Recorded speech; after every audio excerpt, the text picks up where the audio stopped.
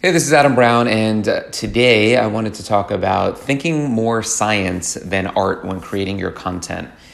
At Circle Media, we either do content-only retainers for brands, or we run their social media completely and are tasked with all of the content, both the planning and the creation.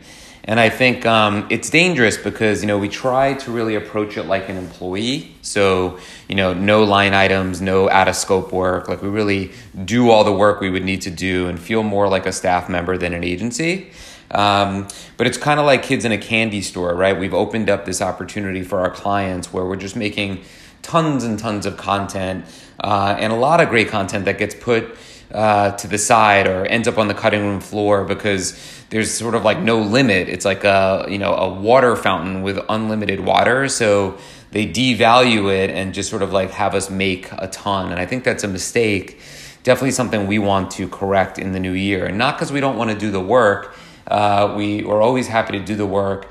We just don't want to do wasted work, right? Making content for the sake of it, just to see how it looks and then just scrapping it if it's not absolutely perfect, I think is a waste of time and energy and sort of the wrong approach to content in general.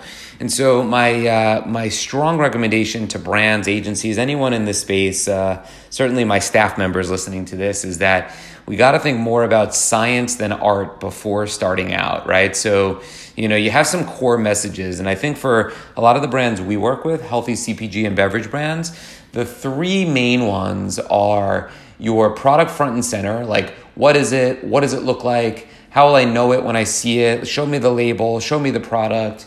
Just straight up product front and center. How will I remember it? Describing the product, right? Your unique selling propositions. Why should I care? What makes you different? Is it price? Is it taste? Is it value? Is it, just overall profile for your health? Why should I stop and care? So describe your product. And then distribution channel. For the most part, most of our clients, it's retail. So it's a retailer call out. Where can I find you? Who is the partnership? How do I go and if I'm interested in trial, like how do I make that happen?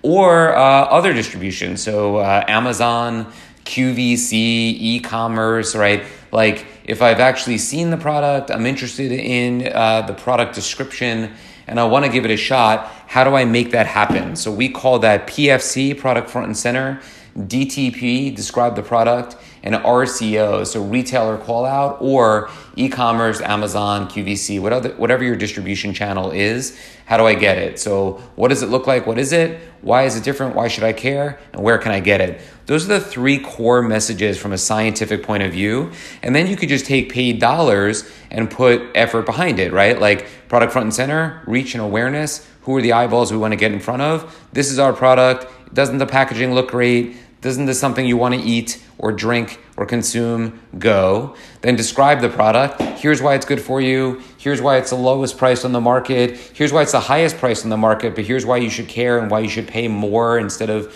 some of the other crap that's out there. And then specifically, where can I get it? Whole Foods, Sprouts, Wegmans, your website, Amazon, whatever. This is the real science behind those messages. It also goes into your influencer selection.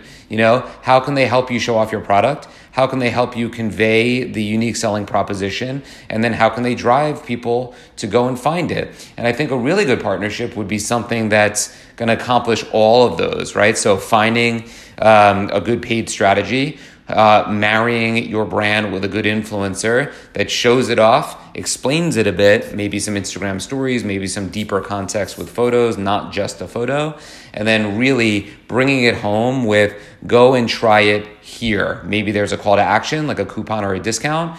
Maybe the influencer even goes to the retailer, which the retailer will love because it provides social equity and awareness around your partnership and around their venue.